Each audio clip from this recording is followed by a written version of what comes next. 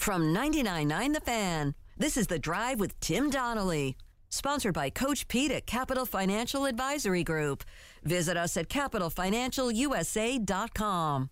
UNC's win over Florida State, closer than UNC fans would like. Right? You probably want to blow everyone out in the ACC, especially the non-Duke variety that everybody keeps saying are no good because, UNC and Duke are both in the top 10 in the country and nobody else is ranked. But I'm looking at this UNC game, the win over Florida State, and I'm saying that's a true measure of a team that is doing the little things correctly. I think Florida State played better. I think Florida State, they shot a better percentage. They shot a better percentage from three. They in large part got better shots. I think they played better. UNC's vaunted defense that they've been playing over the last month and a half didn't affect Florida State as much, and Leonard Hamilton had a few tricks up his sleeve, as we expected him to have on Friday. He threw waves of players at them, a variety of different skill sets at them, got everybody a little opportunity on that Florida State team, and for the most part, they did all right with it. But UNC did the little things that winners do to overcome when the other team's playing a little bit better. Right, the little cheat code-y things, the little things that just make it seem like you're playing better than you are. UNC got to the line a ton more than Florida State. They went 19 for 24 from the line to Florida State's 5 of 11 from the line. So not only did they get to the line more than twice as much, they also made a much better percentage. By far. If I were looking to rile up feathers, I might say anytime Duke shoots 2.3 times as many free throws as the opponent, people tend to get really upset about that and start leaning on the refs. But we won't do that here.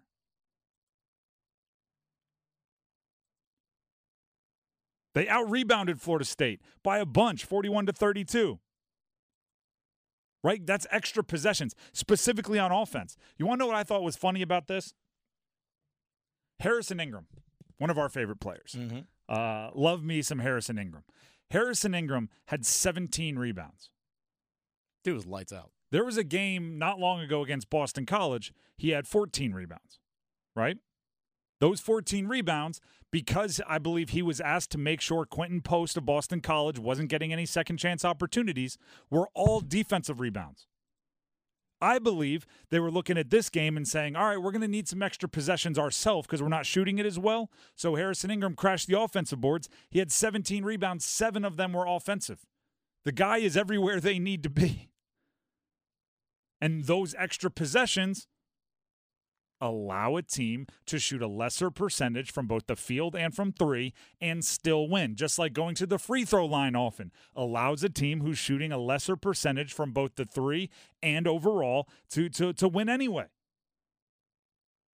Their defense was solid, if not spectacular, as it has been, but that win was a good winning program, winning against a team that was giving them their best shot. Against the best teams in the country, you might lose that game. Against the best teams in the country, I'm not sure that effort from North Carolina is enough. But you also say they might be more up or more locked in or more whatever for a game against one of the best teams in the country. I'm not exactly making that a apples to apples comparison. But it's not exactly apples to roofing shingles either, right? It's close. It's oranges to tangerines. I've gone too far down this analogy path. Slightly. So we're going to jump out of it and just say, that is a winning team doing the winning team things. That is a winning team doing the little things. That is a winning team understanding it's about the details. Here's a dirty little fact about the ACC. Anybody that comes out shooting lights out can win any game. We've seen it too many times. An unranked opponent takes down a top 5 opponent or a top 10 opponent or a top 15 opponent simply by, their best shooters getting hot. Simply by shooting 58% from three in over a half, right? Something crazy. The good teams are the ones that win anyway when that doesn't happen. And I'm not even calling this a win ugly. Because winning ugly is a skill, and we've talked about it. And the more you win ugly, the more comfortable you are in those situations. This was winning, pretty, even though you weren't You weren't knocking down your shots at a ridiculously high level, right? Your leading scorer still had well into his 20s, right? RJ Davis, your second best player this year, I believe Harrison Ingram, had a double-double with 17 rebounds and 13 points. These are aesthetically pleasing parts of your game. Just the fact of the matter is when you look at the totality of it, Florida State also probably is looking around going, how did we not win that game? And then you look in the margins and you're like, wow, North Carolina was doing everything on the outsides of it, everything on the outskirts of the game to make sure they were set up in a position to win. It wasn't a team that was allowing themselves to get outplayed because they weren't locked in. It was a team that was getting outplayed and winning anyway because they were locked in, which is just a little eensy-weensy, teeny-weeny, little subtle difference. It's like you can get strikeouts without your fastball. Exactly. Yeah. It was very much, I always use Max Scherzer as the example. Mm-hmm. Max Scherzer shows up, and you could tell in the first inning, like, doesn't have his grade A stuff. Other team gets all salivating, right? Like, oh, he doesn't have his stuff, boys. Time him up. Then all of a sudden he's being pulled off the mound after 7 2/3, 1 run allowed, like 6 guys stranded on base. Sure, but that doesn't count on the scoreboard. And he's got that intense look with the 2 different color eyes. That's Max Scherzer. That's what it was for North Carolina. Showed up and was like, wow, we're not going to shoot a higher percentage in Florida State today. Then they're walking off the mound 7 2/3 later with a nice little comfortable not one possession win. Harrison Ingram has 17 rebounds. RJ Davis is, near 25. Just like, how did they what? Like you said, do all that little stuff. It's like the grinding type stuff like you see in hockey. It's like, you know what, win board battles. Like, it's not a sexy thing, but you do all that little stuff. And if you do all that little stuff, it can overcome some of the more flashier things. By the way, Harrison Ingram, I think, if I remember correctly, he went into the Florida State game as the leader in rebounds in conference play. So just in conference just games. Just in ACC you can action. Sort by that when you're on the ACC. Just in conference games, he tack on 17 more. He should still be in the lead unless someone did something crazy I missed over the weekend.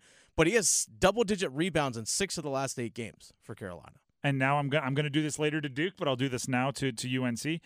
Please take care of Georgia Tech tomorrow. Yeah. Because that Saturday game, Duke at UNC, it's going to be a top 10 matchup anyway because they don't reset the AP rankings until Monday, even if you lose. But take care of business against Georgia Tech anyway, so we have a good old-fashioned number 7 versus number 3 in the country, both coming off a couple of wins in a rivalry game. Just give that to us, please. College game day in town. College game. I mean, why would it go anywhere else? Exactly. College game day in town and everybody else in town. Please just, as a favor.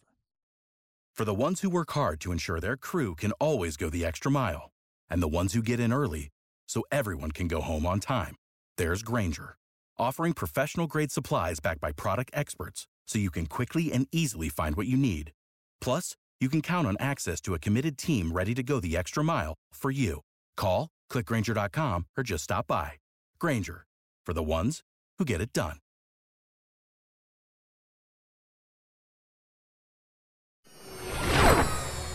I also said earlier today I'm going to ask a favor of Duke basketball, so I'll do that to start the segment. We're going to talk about Duke basketball. Please take care of Virginia Tech tonight. Not because I'm a fan, not because I'm pulling for Duke in any kind of ACC anything. I just want Saturday's game against UNC to be as fun as possible. Mm-hmm. And after the latest AP rankings, you're up to number 7 in the country, which means Duke and UNC will be 2 top 7 teams in the country on Saturday. I mean, the stats of this rivalry are bananas. It's like the 55th time, and I'm close, if not on it, that 2 top 10 teams will match up in the Duke-North Carolina rivalry. That's insane. I don't think anyone else has done. The next up is like UNC and State, and it's 15 times. Like, it's wild how different it is. And again, that stat may not be exact, but it's pretty darn close. I've seen it on Twitter a bunch. So just take care of business. All I'm asking, take care of business against Virginia Tech tonight in a way that you didn't always take care of business against Clemson over the weekend.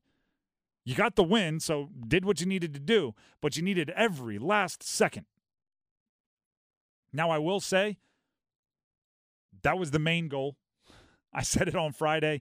Clemson is not a joke of a team. They are a team that has some legit ballers on it. They are a team that you don't toy with. You're not looking for side quests. The goal is to win, and you did that. It further confirmed something for me, though, which is that team needs to follow Tyrese Proctor.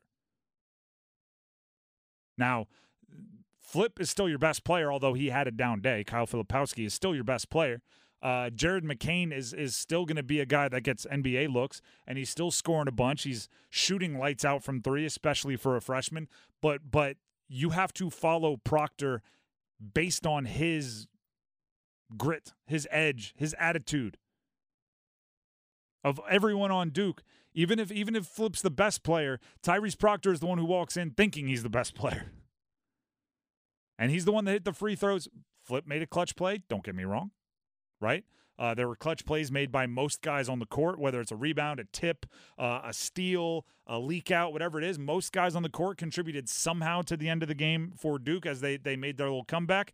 But it was Proctor, to me, that was he was going to have his Jimmy Chitwood moment. For everybody that's seen Hoosiers, right? I'll make the shot. Like, he was the one that was going to have the TV moment where it's like, give me the ball, I'm going to score. And he hit the free throws at the end to win it with a second left. Here's Tyrese Proctor on his mindset going into those free throws. That I was going to make both of them. I haven't been shooting the free throw, that well this season, and I know I'm, one of the best free throw shooters in the country, and just took my time and knocked them both in. What were you saying when you were talking to yourself in those moments? I'm the best free throw shooter in the country. Just take my time. That's the kind of internal monologue you need to have for everything, right? Every athlete, every great athlete, it becomes numb to us. It becomes quiet to us because we hear it so much.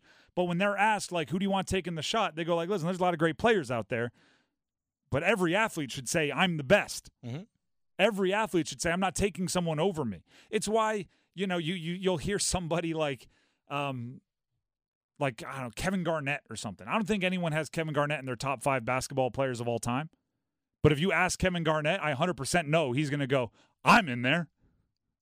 I'll probably tell you he's number 1. As he should. And then he'll say, and you should have yourself number 1. Actually, the exact – this is how ridiculous Kevin Garnett is in that exact discussion. You remember the professor from the N1 mixtape tour? Oh, absolutely. He was on Kevin Garnett's podcast kind of recently.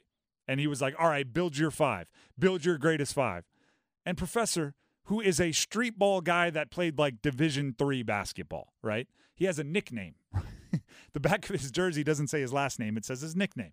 And on the podcast, he was starting to say, like, I'm going to come off the bench, right? Like, I'll be on the team, but, hey, I'm with Magic and LeBron and Kobe, like, I'm the professor. I'm going to come off the bench. And Garnett was going, nah, you put yourself in the starting lineup.